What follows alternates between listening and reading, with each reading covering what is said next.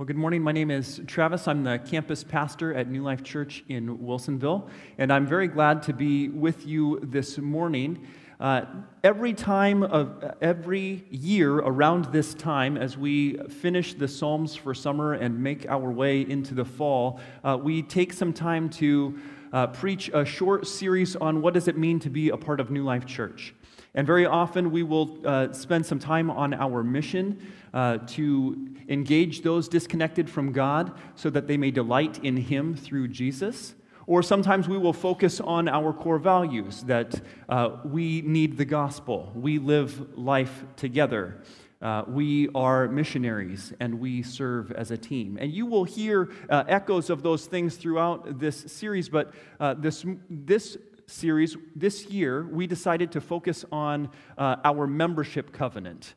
And so when somebody officially becomes a part of New Life Church, they make a covenant with the rest of the church. It's our membership covenant. Now, a covenant is just a commitment, a promise to a commitment of relationship. We are going to have a relationship with one another. We are committed to that, and so we make a covenant with one another, saying, yes, I am committed to a relationship with you. And when you come into our church, you'll make that commitment, and you'll not make that to an organization somewhere or to this building, but rather each member is making that commitment to one another. So we all, as members of this church, make that covenant with one another. Now, if you are here this morning and you're not a member of New Life Church, you are welcome here. You're welcome to come and join with us on Sunday mornings to worship here. You're welcome to join us online and worship with us online. You're welcome to participate in the ministries here, in life groups here. But if you have identified, these are my people, this is my tribe, this is a place where I really want to be, and I want to be committed to this group of people and know that they are committed to me, then I would invite you into church membership. I would invite you to make a commitment and say, yes, I am committed to this place. And let me just give you a quick summary of our church membership covenant. We promise, by God's grace and through the indwelling presence of His Spirit, to live lives in keeping with the truth of the gospel, to care for and promote both the purposes and unity of God's church, to commit ourselves in tangible relationships and small group communities, and to passionately participate in God's kingdom-bringing mission. Now, those of you who are familiar with the church covenant go, hang on, you missed a bunch of details in there. And that's true. I skipped over a bunch of details in there because that's what this whole sermon series is about. This sermon series is about diving into the details. And so a couple of weeks ago, Pastor John preached a message, and he was talking about living lives in keeping with the truth of the gospel. And what does that look like? And then Pastor Scott talked about caring for and promoting the purposes and unity of God's church. And now this morning, I get to focus on this one, that we will commit ourselves in tangible relationships and small group communities to fulfilling the one another commands found throughout the New Testament. That we will commit ourselves into relationship with one another in small group communities. Officially, the way that we do that is through life groups, but maybe you'll have something that's a little less formal than that. But we'll be committed to small group relationships with one another so that we can fulfill the one another commands found throughout the New Testament. Now, in our membership covenant, there's all of these parentheses that have all of the scripture references for each of these bullet points so that you know why we put that in our church covenant or in our membership covenant. But in my bullet point, it just says found throughout the New Testament. And the reason for that is you can turn to just about any page in the New Testament and find evidence for why we have to be in committed relationships with one another. But the passage that we are focusing on this morning is going to be Colossians chapter 3. Colossians chapter 3, we're going to be looking at verse 12, but I want to start by setting that up because verse 12 starts this way, put on then. Put on then. It's building off of something else. And so I want to back up to verse 1 and just say, what are we building off of? So in verse 1 of Colossians chapter 3, it says this, If then you have been raised with Christ, seek the things that are above, where Christ is, seated at the right hand of God. Set your minds on things that are above, not on things that are on earth. For you have died, and your life is hidden with Christ in God. When Christ, who is your life, appears, then you also will appear with him in glory. When Paul is writing to this church at Colossae, what he's saying is, look, if you are Christians, then focus your eyes, focus your minds, focus your hearts on the things that are above. That's where Christ is. You see, we believe that Jesus died for our sins, was buried, and rose again from the dead, and now he reigns in heaven on high with God the Father. And so if he is there and that is our hope, then we should set our minds on him. We should focus our minds on Jesus, where he is, the things that are above and not the things that are on earth, not the things here. Right? As we look around us here, the things that are here are the things that distract us from God. They're the things that worry us needlessly. They're the things that lead us astray to tempt after those things rather than focusing on the worship of God. And so he says, instead, set your minds on the things that are above and not on the things that are on earth, because you have died. This is what we believe as Christians. We have died to sin. We have died to our old way of living. When Jesus died and was buried, we spiritually were buried with him. That is, that our old selves were buried with him. And when he was raised, we then are raised with him to a brand new kind of life. If you are a Christian, your sins are forgiven and you get to live a totally different kind of life because your life is united with Jesus. Therefore, let's set our minds on the things that are above, so that when Christ, who is our life, appears, we also will appear with him in glory. Now, that's the setup for this. Okay, that's just the setup. If that's the setup, what else do we get into, right? How great can this get? Well, here's what he says now. If that's true, if we're setting our minds on the things that are above, then this is what we are going to do. We are going to put on then, this is verse 12 of Colossians chapter 3, put on then, as God's chosen ones, holy and beloved, compassionate hearts, kindness, humility, meekness, and patience. We're going to put on those characteristics as if they were clothes or something, right? You're going to put them on. So some of you get up in the morning and you look at your closet and you say, what am I going to wear today? Now, some of you don't think very hard about that. You get up, you open the closet, you reach in, you grab something, you put it on, good enough, let's go. But others of you, you open the closet and you start going, how do I want to express myself today? And you start selecting, how do you want to express yourself today? How do you want to represent yourself? What do you want to put on today? And so as I look through my closet and I'm trying to decide what am I going to put on today, how am I going to represent myself today, I might say, do I feel like being a dad today? I mean, I'm always a dad, but do I want to look like it? Maybe I'll put on my dad t-shirt today. Maybe today's Sunday, I'm going to put on my pastor uniform today. I'm going to present myself, express myself as a pastor today. Maybe I'm feeling kind of like energetic and sporty. Maybe I want to put on something that represents basketball. That's how I want to express myself today. Maybe you want to express yourself as an artist.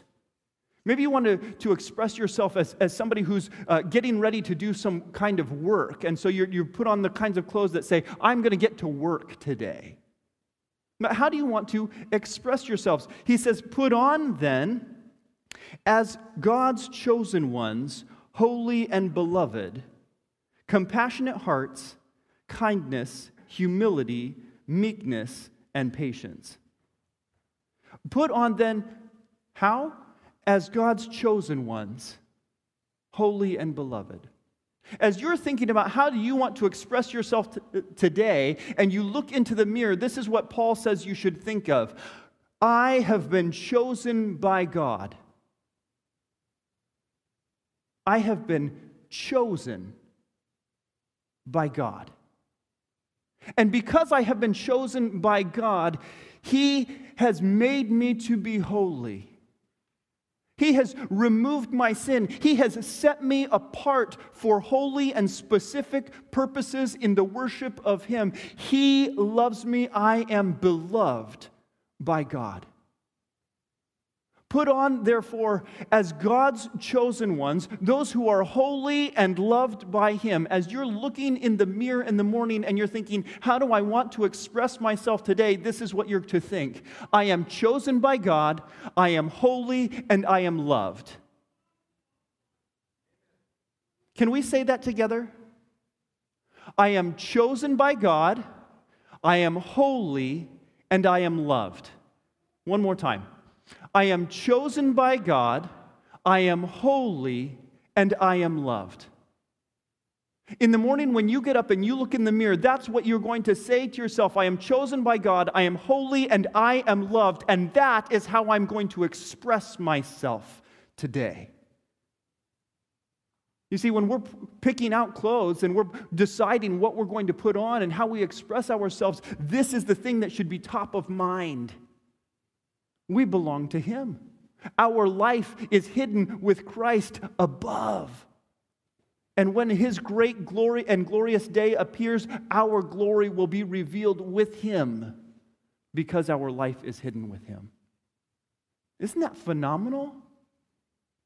Therefore, we get to express ourselves in this way, with compassionate hearts, kindness, humility, meekness, and patience. Now, Pastor John has already talked some about what it means to live a life in keeping with the gospel, and so I'm not going to spend a lot of time diving into these. I just want to highlight, isn't this the kind of person you want to be known as? One who has a compassionate heart, one who is kind, one who is humble and meek and patient. Isn't that the kind of person that you want to be known as? That you would like to be? Isn't that the kind of person you want to hang out with? This is the kind of person I delight to hang out with. I love to hang out with people like this. People who are compassionate. People who are humble. People who are patient. I love to hang out with them. It is so fun to hang out with people like that. It's way more fun to hang out with people like that than people who are proud and self-centered and rude and arrogant. Right? If I have on the one hand patient and kind and compassionate, and on the other hand I have rude and self-centered and arrogant, and I think, okay, which of these two people do I want to hang out with today? Well, that's a tough choice. I think I'm going to take this one. I think I'm going to take this one. This is the kind of person that I want to hang out with. But what does it actually look like? Right? It's one thing to say, oh yeah, they're compassionate, they're kind, they're humble, they're meek, they're patient. It's one thing to say that. What does that actually look like? What does it look like? Verse 13.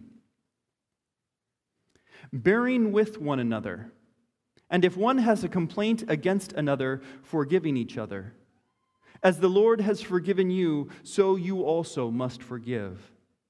And above all these, put on love, which binds everything together in perfect harmony. You see, which of those previous things were you able to do by yourself? Were you able to be humble all by yourself? Were you able to be compassionate or kind or patient all by yourself? I find I'm most patient when I'm all by myself. I used to think, in fact, that I was a patient person, and then I had kids. And I found that I was not nearly as patient as I thought I was. . Why is that? It hadn't been tested.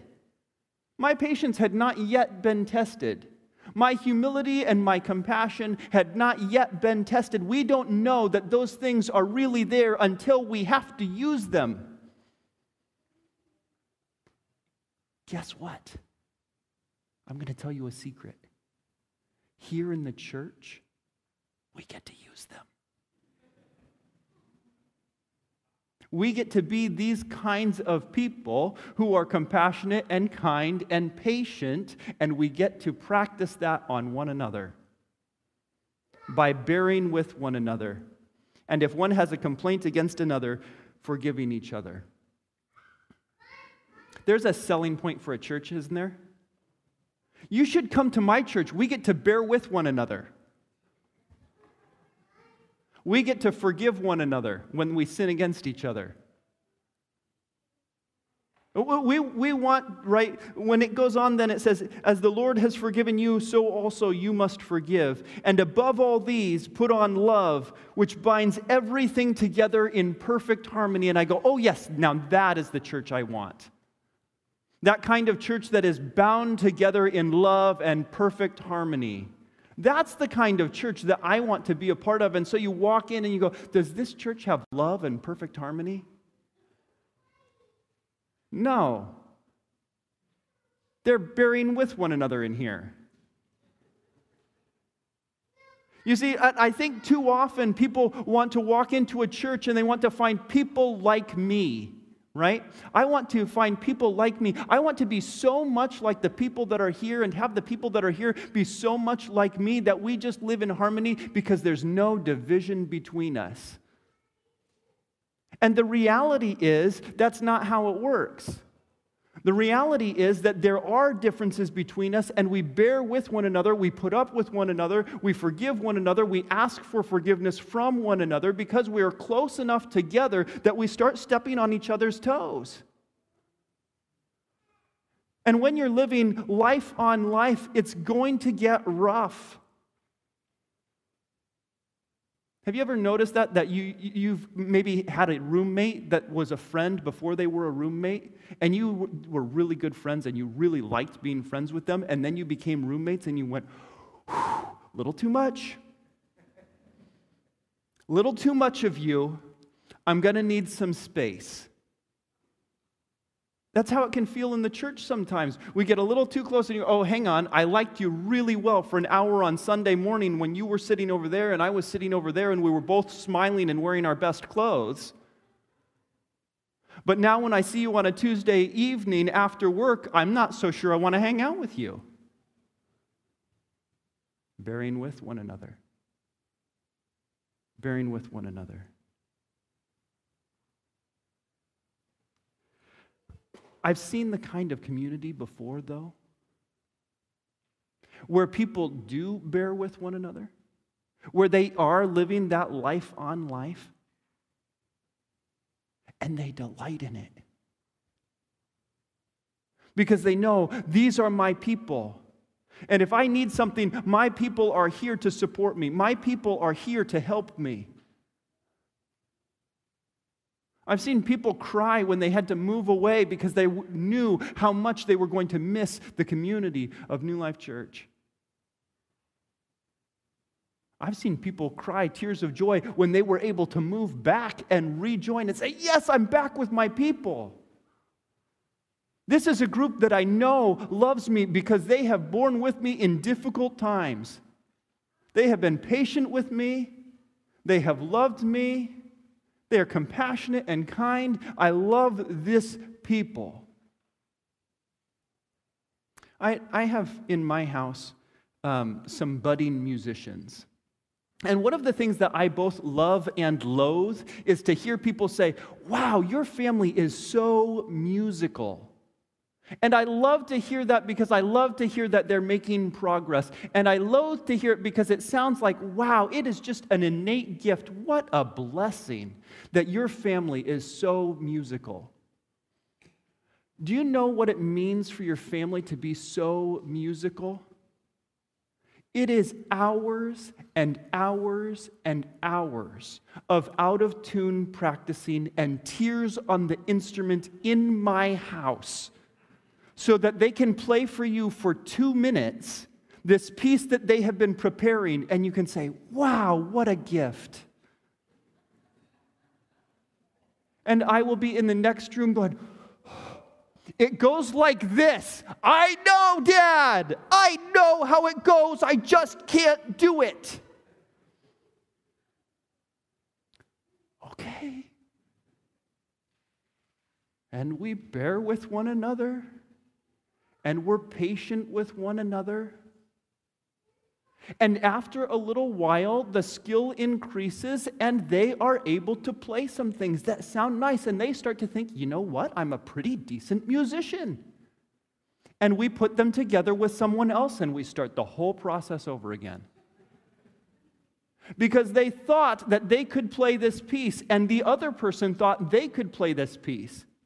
And they went, hey, I play this piece, you play this piece, let's play it together. Great. And they start playing, and they go, wait a second, what key are you playing in?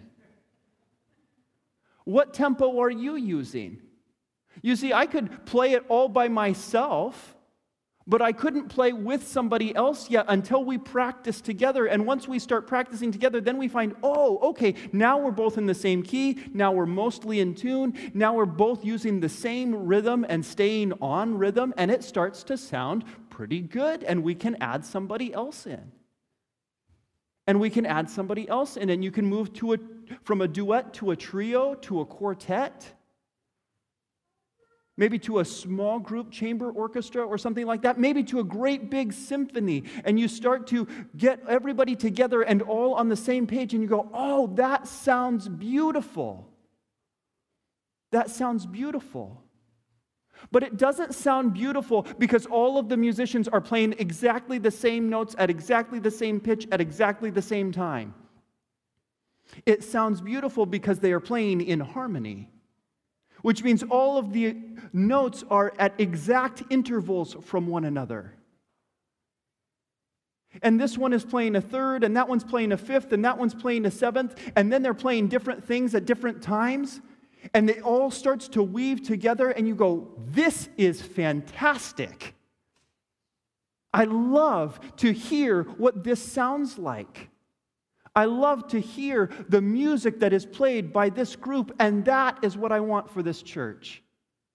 That when people walk in, it is not that everyone is exactly the same, playing exactly the same thing at exactly the same time, but rather that there is these perfect intervals that everyone is playing in harmony with one another, and you go, listen to the conversations in this place. This place just sings. How lovely is this place that these people are living lives in worship to God. This is fantastic. But it's going to take those times of forgiveness and restoration, right? It's going to take those times when we rub up against somebody and go, oh, whew, okay, not how the tune goes. You're a little pitchy there. Because sometimes we get a little bit flat, and sometimes we get a little sharp with one another.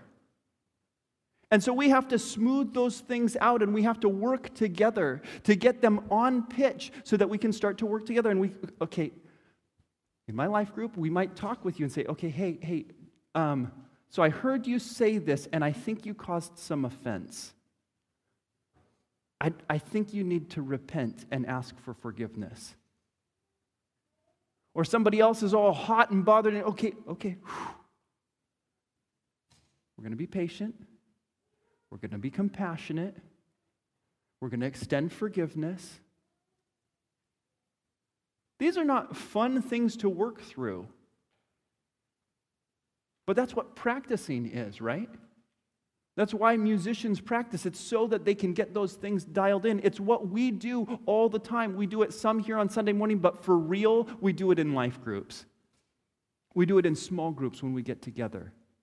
That's where the real life on life happens. That's where the real patience and compassionate hearts happens. That's where the real humility and meekness happen. As we walk alongside one another and we figure it out and we help each other figure it out. And we're not there yet. But we're getting there.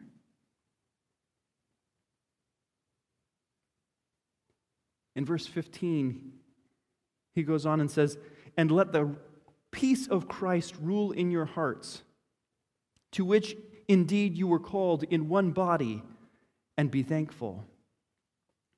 You see, we're not going to be able to do it by ourselves. If you think that you can come in to this church and live in this community and you are going to be humble enough and compassionate enough and patient enough and meek enough in this place all by yourself on your own strength, you are mistaken. We're going to need more from you than that.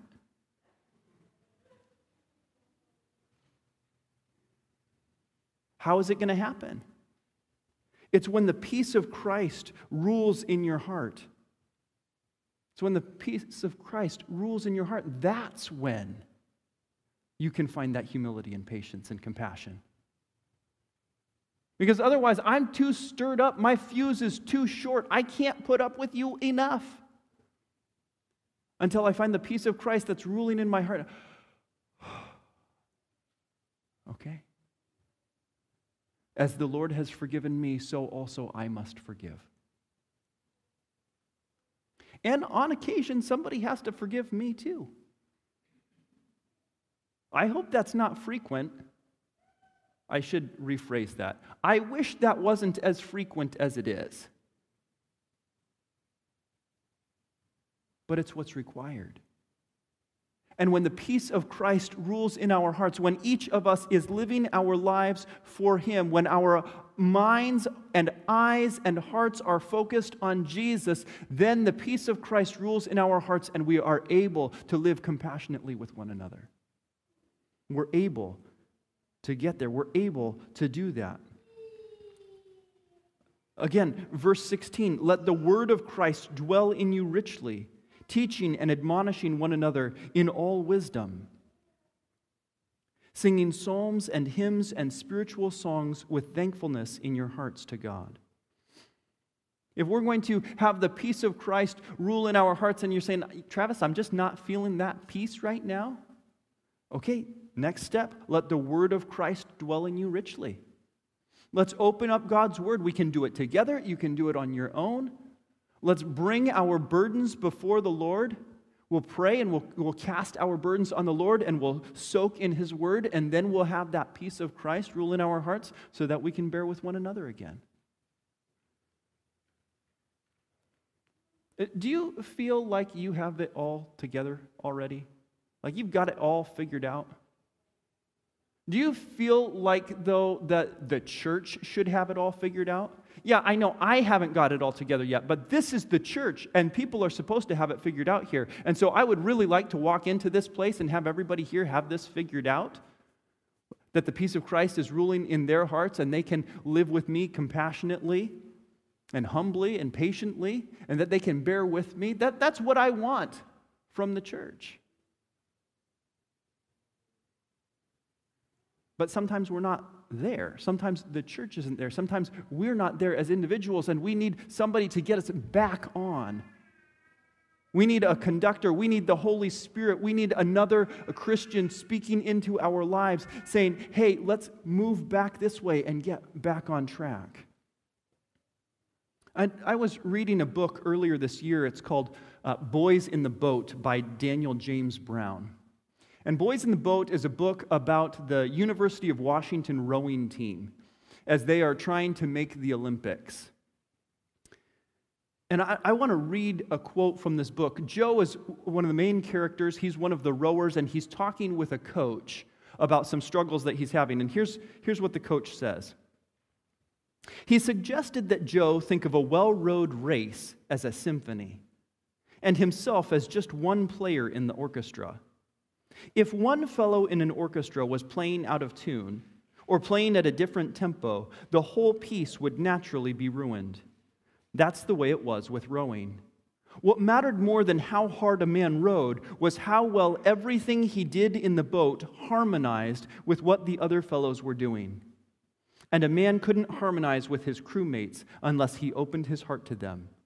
He had to care about his crew. These rowers were in this boat, and they were trying to row together. I don't know if you watched the Olympics at all this summer as they were rowing in boats, and sometimes you've got a team of 6 or 8 people that are all rowing together, and they all have to row, and when they're rowing, they have to row exactly the right way, right? The stroke has to be even, the pull has to be even, the blade has to enter the water at the right angle, it has to go through the water at the right speed, it has to come out of the water at the right angle, and then the whole thing does it again. As fast as you can, as hard as you can, in perfect sync with everyone else. Because if your blade goes into the water at a wrong angle or something and it makes this big splash, they call that catching a crab. So they're rowing along and then splash, and one guy catches a crab. And if one rower catches one crab in a race, it can ruin the whole race. The whole boat slows down, and the coxswain sitting in the front who's going, row, row, stroke, stroke, has to try and get everybody back on rhythm again so that they can all try and get back going again all together. But when all of those rowers are rowing in perfect sync, when all of them are putting all of their weight in and everything is just working exactly as it should, everything, the rhythm just going back and forth, they call that finding their swing. Wow, they found their swing. And when that happens, the boat just glides across the surface of the water. And it's something that's beautiful to watch. Sometimes, here's what I find. I find that people will step into a church like they step into a boat. And they step into the church and they grab an oar and they splash it around a little bit and they go, there's no swing in this boat. I want a boat with swing. Somebody find me a boat with swing. And then they go and they look for a boat with swing. But that's not how it works. The rowers have to find swing together. They have to work together and figure out how they row, and then how they row with everyone else, so that it all works together and everybody is doing exactly what they're supposed to be doing at exactly the same time. That takes time. It takes effort. It takes compassion. It takes humility. It takes patience with one another. But when we work that out with one another, we can do that. We can find our swing together. And then it's beautiful. Then it's the kind of powerful community that other people see and go, wait, you have what? You have a group of people who cares about you and loves you and prays for you. You have a group of people who comes alongside you and lifts you up when you're struggling. You have a people that together sing psalms and hymns and spiritual songs with thankfulness in your hearts to God. I want that. But it doesn't come from us all being the same and not having any divisions. It comes from that hard work of working with one another and bearing with one another. It comes through the struggle. The beauty comes through the struggle. And so there are times when you might be struggling and you might feel like, I have to step back right now. I got to step out of life group for a while because my life is just too hectic. I've got too much going on. I'm just struggling, and so I'm going to need some space because I can't do life group right now. Time out. That's the time to press in. That's the time to press in. That's the time to press in and allow the people in your group to bear with you, to support you. And maybe you're in a life group and you see somebody that's starting to pull away, and that's your opportunity to press in. And maybe you notice what's going on with them and you go, they need a note of encouragement today. And so you write a note and you send them a note of encouragement. You tell them, I'm praying for you. How can I pray for you? Maybe it's something more tangible. Maybe you go, look, I know what's going on with you right now. Can I bring you dinner tonight? So that at least you don't have to think about what you're going to eat tonight. Can I just bring you a meal? Can I take your kids so that you can have a little bit of space to get some things done? Can I help you in that way? Can I roll up my sleeves and help you with this project that I know is overwhelming you, but we can get it done together? Can I help you? You see, when we really want that kind of community that sings, that we just love to be a part of, it's going to take that kind of effort. We've got to press in and help one another, and we have to allow others to help us. We can't go into just self-preservation mode and go, I got to take care of me right now. I'll be back when I've got margin for you guys. Allow them to help. It may not look pretty, but we're working on it, and it will. It will be beautiful, but it comes out of that chaos of life that then the beauty comes. I want to read this one last quote for you from the book. Immediately after the race, even after he sat gasping for air in the boat as it drifted down beyond the finish line, an expansive sense of calm had enveloped him. In the last desperate few hundred meters of the race, in the searing pain and bewildering noise of that final furious sprint, there had come a singular moment when Joe realized with startling clarity that there was nothing more he could do to win the race beyond what he was already doing, except for one thing. He could finally abandon all doubt, trust absolutely, without reservation, that he and the boy in front of him and the boys behind him would all do precisely what they needed to do at precisely the instant they needed to do it. He had known in that instant there could be no hesitation, no shred of indecision. He had no choice but to throw himself into each stroke as if he were throwing himself off of a cliff and into a void, with unquestioned faith that the others would be there to save him. This is true of an Olympic rower. This is true also of us. We have to trust one another. We will fail one another, and when that happens, we're going to bear with one another patiently and compassionately. But would you join us as we find our swing? Let's pray.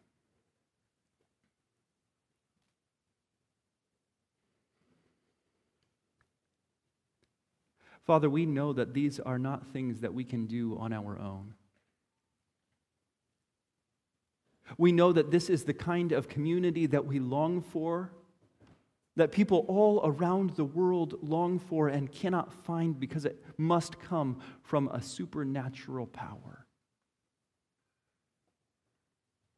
It must come from the presence of the work of the Holy Spirit. And so, Father, I ask for that now. I ask that the people in this room, the people who are hearing my voice now, the people that are focusing their eyes on you, I pray, Lord, that the word of Christ would dwell in them richly, and that the peace of Christ would rule in their hearts, that they might express themselves in these ways, being humble and compassionate and patient, bearing with one another, and when necessary, forgiving one another as you have forgiven them. And I pray that all of this will be done for the glory of your name, for now and into eternity. Amen.